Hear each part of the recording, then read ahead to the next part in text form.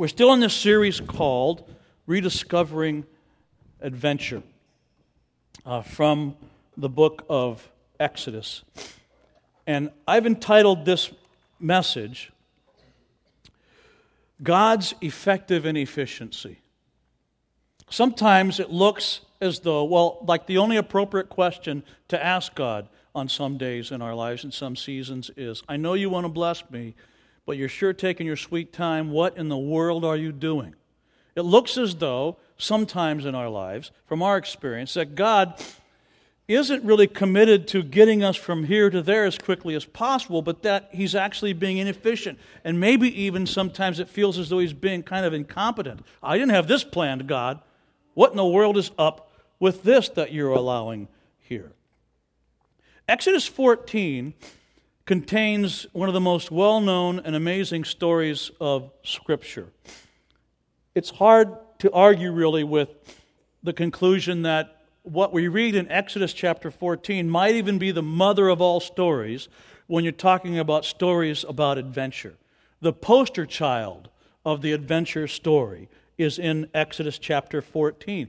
Even people who have never been to a church, never opened a Bible, or even ever heard any kind of a sermon, there's still a high likelihood that they know something of the story that we read, this adventure story in Exodus chapter 14. It's the record of the parting of the Red Sea during Israel's grand adventure from slavery in Egypt to freedom in the Promised Land. What I want to do is actually take the time it takes to read the lion's share of this account, this great adventure in Exodus 14. It's not going to come up on the screen, so just listen. And when you're listening, try to get into the space, into the head of what it would feel like to experience these things as one of the Israelites fleeing slavery in Egypt. I mean, where you have never known an ancestor, a relative, and for the most part even a friend who wasn't enslaved, generation after generation after generation,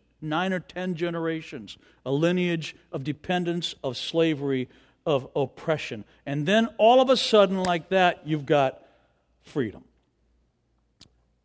Listen to this. When the king of Egypt was told, now, so the Israelites leave Egypt after all those generations of bondage. And when the king of Egypt was told that the people had fled, Pharaoh and his officials changed their minds about them and said, my goodness, what have we done? We've let the Israelites go, and we lost all of that free labor, all of their services.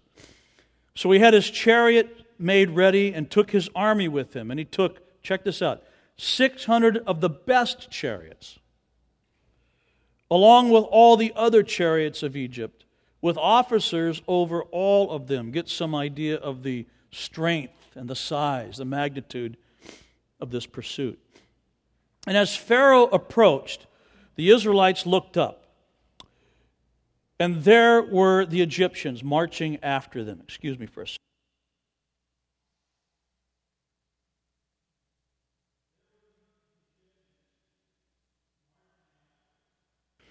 And they were terrified, and they cried out to the Lord, and they said to Moses, was it because there were no graves in Egypt that you brought us to the desert to die?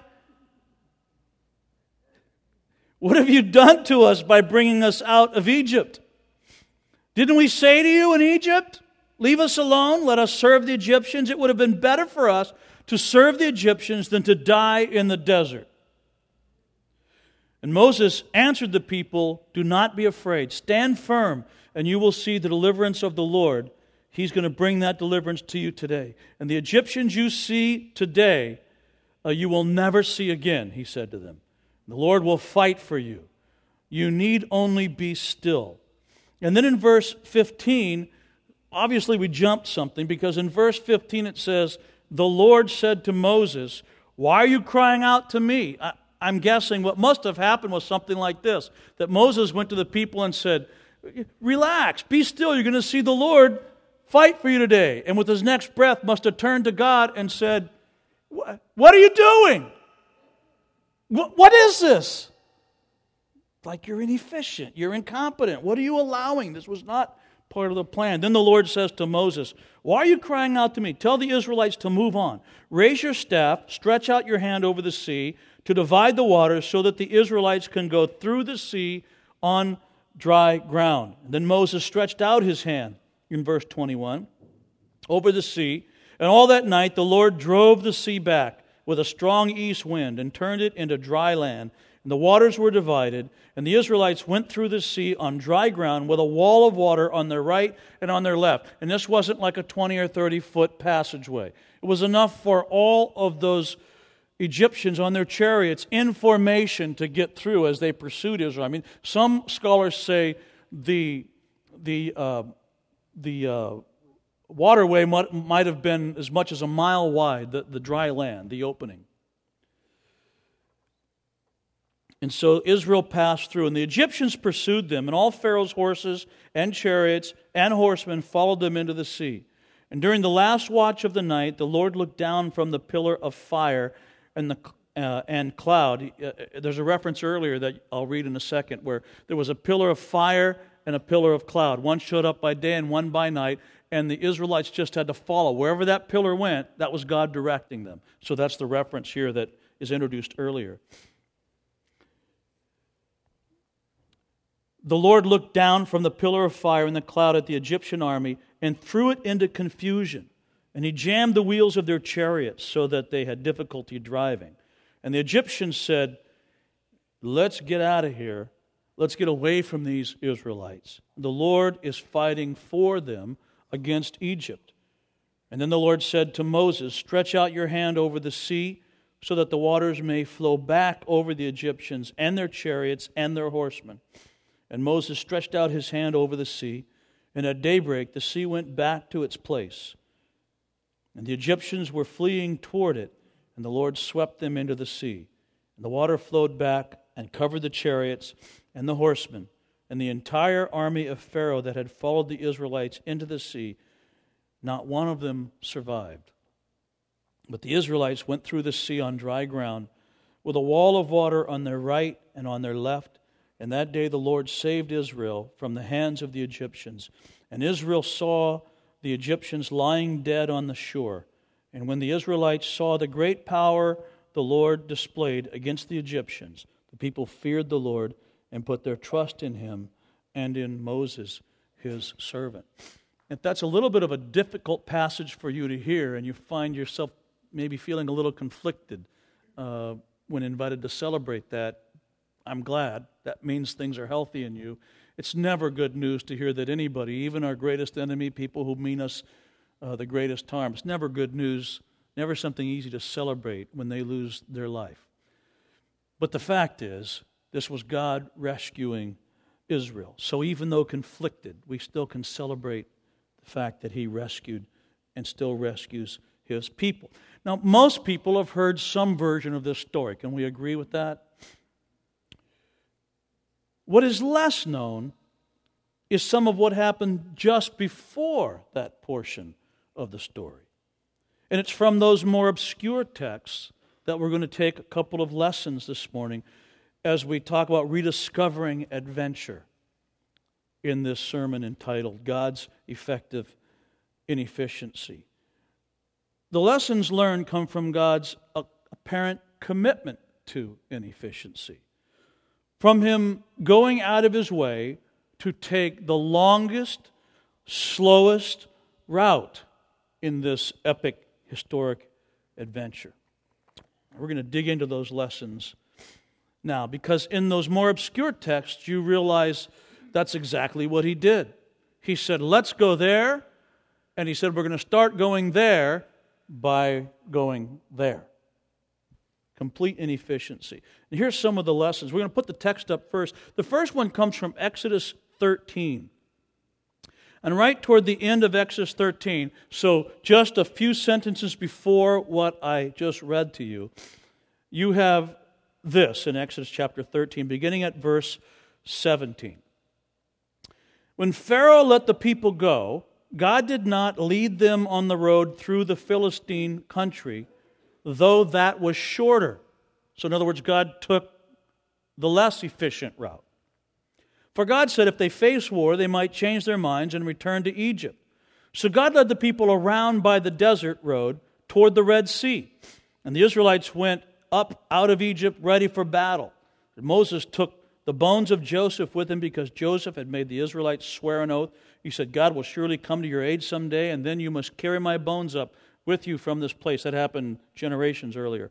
And after leaving Succoth, they camped at Etham on the edge of the desert. And by day the Lord went ahead of them in a pillar of cloud to guide them on their way, and by night in a pillar of fire to give them light, so that they could travel by day or by night. Neither the pillar of cloud by day nor the pillar of fire by night left its place in front of the people. And here's the part I want to focus on. It's the first part of that text, as we're learning lessons from these lesser-known texts, these lesser-known experiences.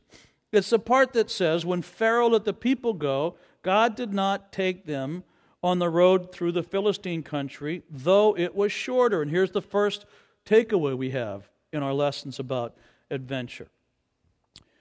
Your current frustration with God, when you're asking, what in the world are you doing?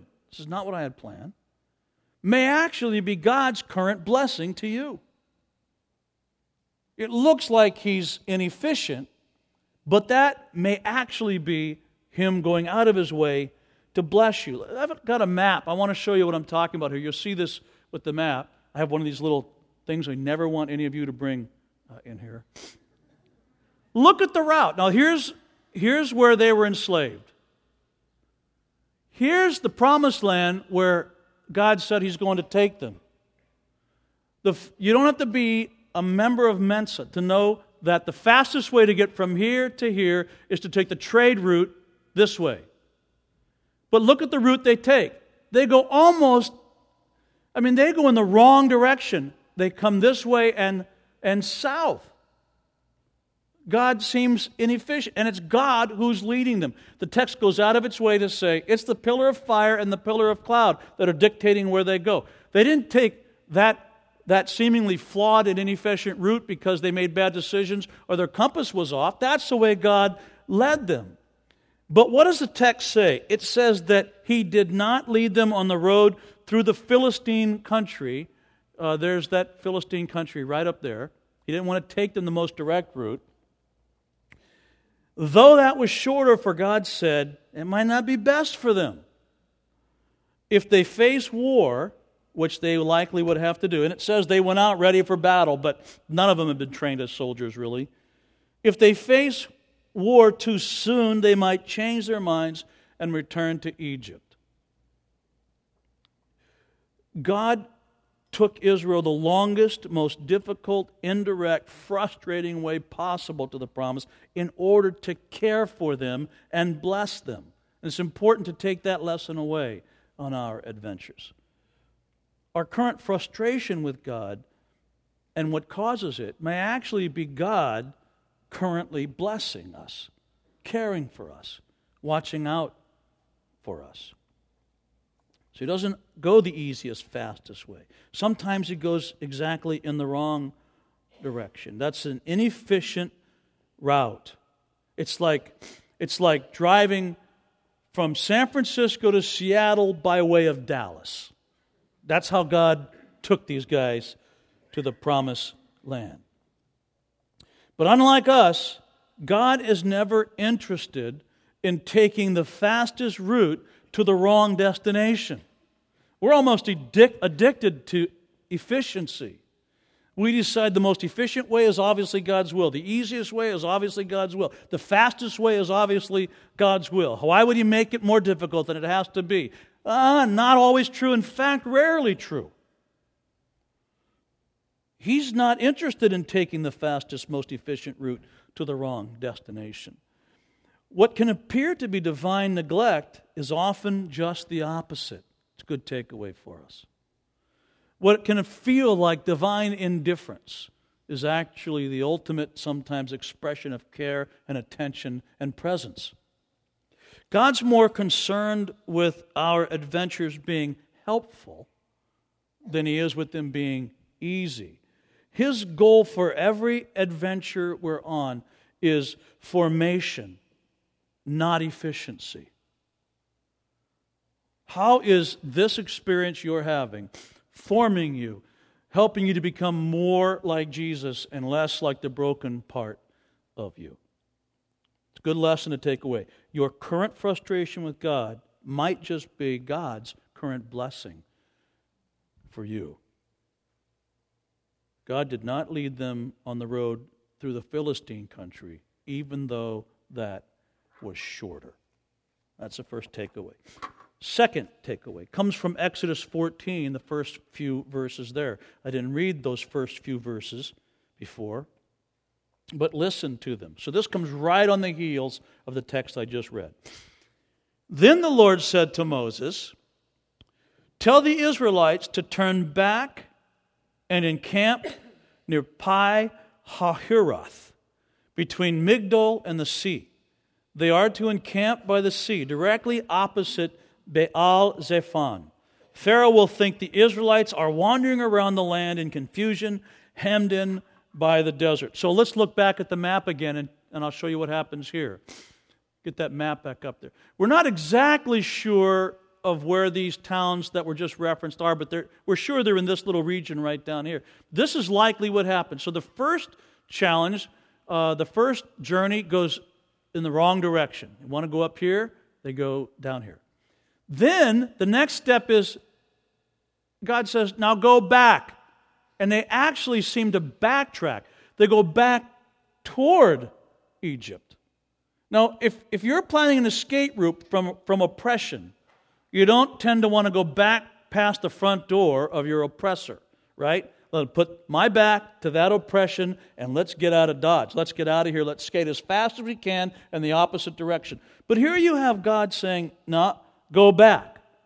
So we already went in the wrong direction. Now go back. And then if that's not enough, go and camp down here by this body of water. And he says, because then Pharaoh will think, I've got them now. They're trapped by the water on one side, the desert on the other. The army's coming. You know why Pharaoh was going to think that? Because that's exactly what had happened. I got them. It's like they're stuck. You think, well, we went here, let's sneak on over here. No, we go backward and then even into greater danger. We can't really move. Here's the second takeaway from this challenge: go back. Go backward for a little while. Your regressive detour, sometimes it feels like we're taking those. Man, this is backward. I'm not going forward. Your regressive detour might be God's forward progress. Because that regressive detour it looked like Israel was taking actually fit right in with something great that God wanted to do for them. Something great in history that He wanted to accomplish, and great in their history that He wanted to accomplish. Your regressive detour, even though it's discouraging and it smells and tastes and feels and looks like divine inefficiency, divine incompetency, might actually be God's forward progress. Never forget that. That's the Romans 8:28 in us. That God causes all things to work together for good for those who are called according to His purpose. Even when He, as maybe especially when He's the reason, it feels like we're going backward. They were told to take an unexpected turn back. And then they were led to a place where they couldn't even move forward, where they were hemmed in by the Red Sea.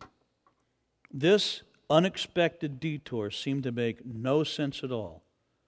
They must have certainly been there asking the question, what in the world is God doing? This is not what I had planned to experience. Got a microphone.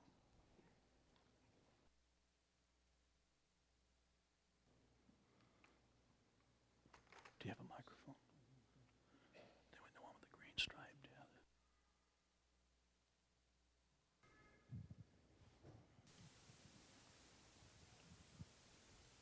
You okay? Yeah. Okay. Good morning.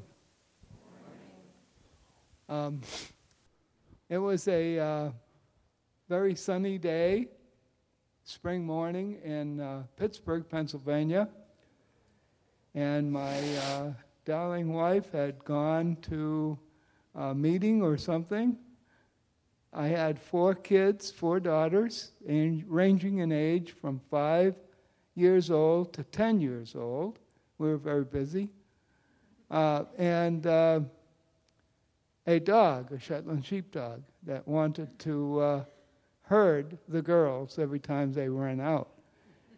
So I took the girls and said, let's go outside. It's a beautiful day, partly to get them away from the boob tube. And we opened the door, and they scattered in every direction, and the dog yapping after them, trying to get them back into shape. And I noticed over on the right, and our next-door neighbor was kneeling down on one knee like a Tebow. You might, if you follow football, Tim Tebow.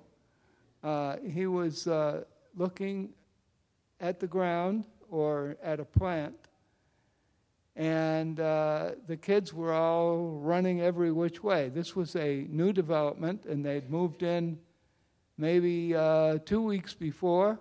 I'd met him briefly, and I didn't even remember his name. So, as I said, the girls were all running every which way. The neighbors were out walking, working in their yards, and this guy kind of motioned to me. I walked over near him, and I had been a Christian for 2 weeks. I was in the process of learning what it is like to be a Christian. My background was Greek Orthodox and recently Presbyterian. This guy looked at me and he said, he looked haggard and hollow-eyed. He looked at me and he said, "John, I'd like to pray with you." And I thought to myself, this is weird. And the hair on the back of my head literally stood up. I had a quick jolt of adrenaline, and time slowed down for me, as it does when you are in some sort of a panic mode. All of a sudden, I was thinking, how can I get out of this? I don't want to pray with this guy. I don't know how to pray with this guy. I can't do this. I've got to find a way out. And my first thought went to the kids. I said, I'll use the kids as a reason not to pray with this guy. And as I was thinking that, a neighbor from the next street, who actually welcome-wagoned us in, his name was Jack Hartman, he came over the hillside about 100 yards away, and he said, "Hey, John, how about sending the girls up here?" And I said,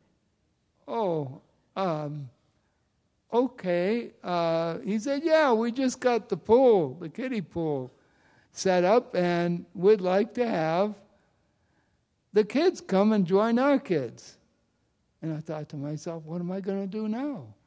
The kids are gone. They were already running. They didn't ask me. And I said, the dog. That's it. I'll use the dog. And as I went to say to this guy, "But what about my dog? Jack said, "Well, don't forget to send Raindrop up here too.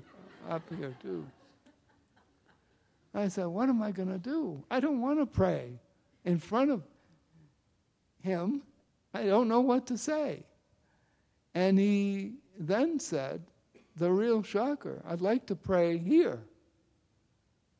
Here? You mean in front of everybody? All our neighbors? What are they going to think of me? They're going to think I'm a fanatic. Or crazy. And he said, "Yeah, here." And I said, "No, let's go inside.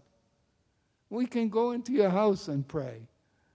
And I'm thinking to myself, and pull the blinds so nobody can see us. Or we can go over to my place, or we can go behind your house. And he said, no, I'd like to pray right here. And I said, what are you doing, Lord? What's going on? And I said, okay, let's pray. And so I kneeled down with him, and I heard his story.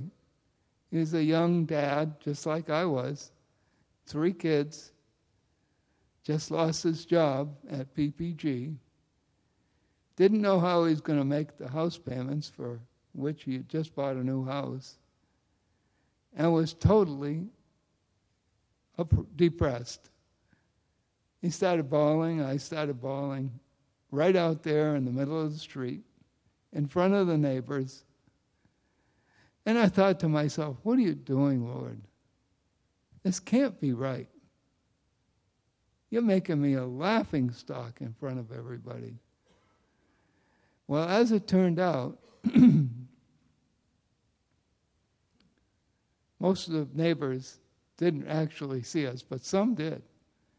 And we had questions, and some of those neighbors, several of them, came to the Lord.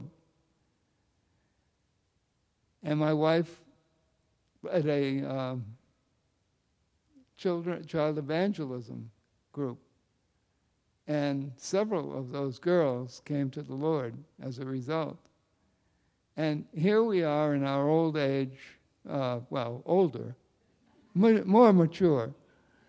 And even now we hear stories from some of those kids that took those classes with my wife Anna, saying how they had come to the Lord and what a great experience that was in the child evangelism classes. So I guess in the journey, which to me did not take 40 years, but 40 seconds, basically.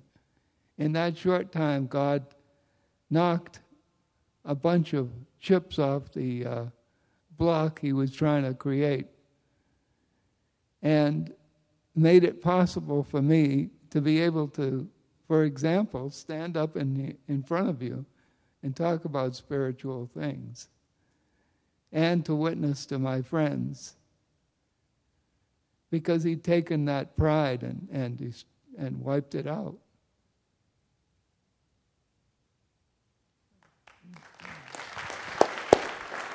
Thanks, John.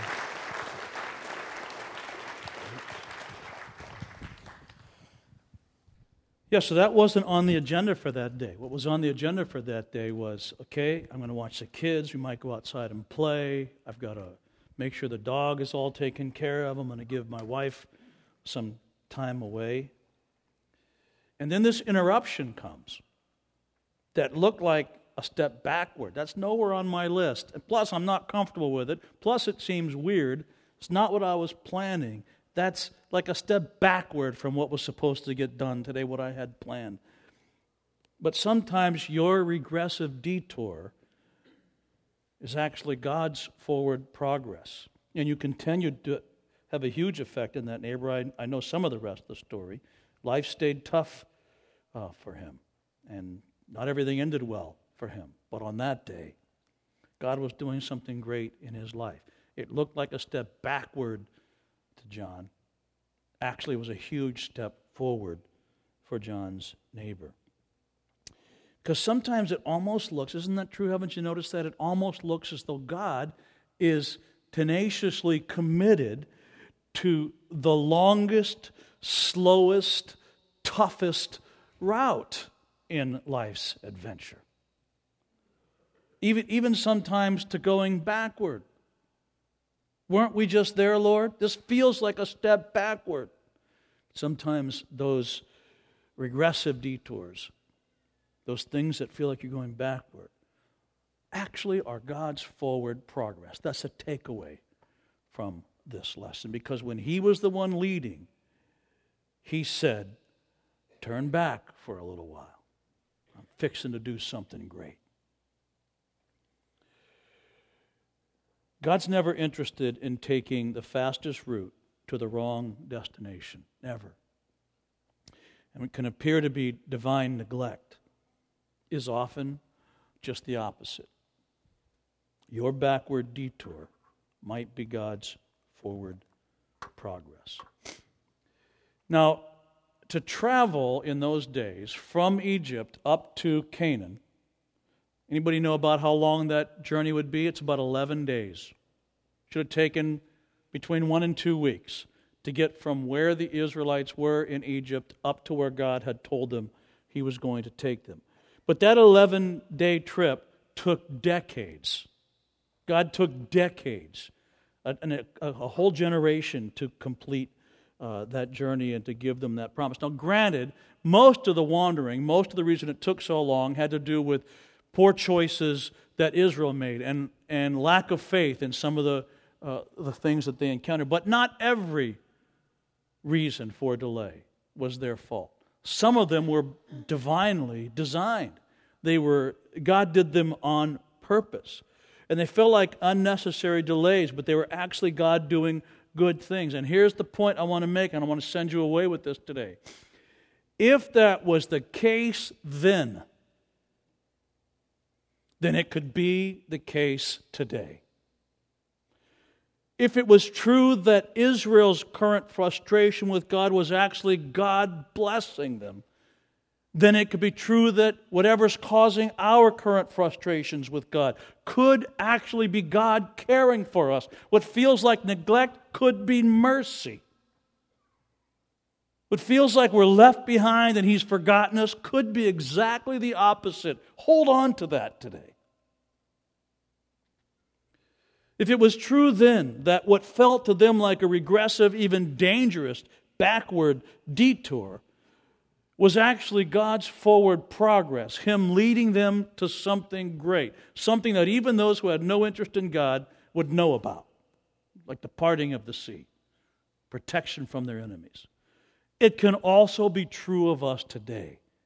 You may feel like you've just taken this big step backward, like you've outweighted your opportunity and it's gone from you, and you're so far behind where you should be in the adventure you thought you were going to be taken on that it's over with. Well, guess what? That's not necessarily true. Your regressive detour might actually be God's forward progress. That's a takeaway for us. I mean, what feels like this unhelpful interruption to the plans that you thought were well thought out and well laid out feels like an interruption and not something good. It might actually be God leading you out to a neighbor who's burdened down with life, who's saying, will you come over here and pray with me? I mean, that is a strange thing. And it looks like an interruption to the plan, but it actually may be the launching of one of the greatest adventures you'll ever go on in your life. And an invitation to somebody else to begin the greatest adventure he or she will ever go on in their life. Good thing to remember. I'm going to ask the band if they'll come on back up. And we've been singing this song that's become our Advent song and ending our gatherings with that reminder that this is a season of waiting, a season of anticipation. We're going to do that again now as the band leads us in that Advent song.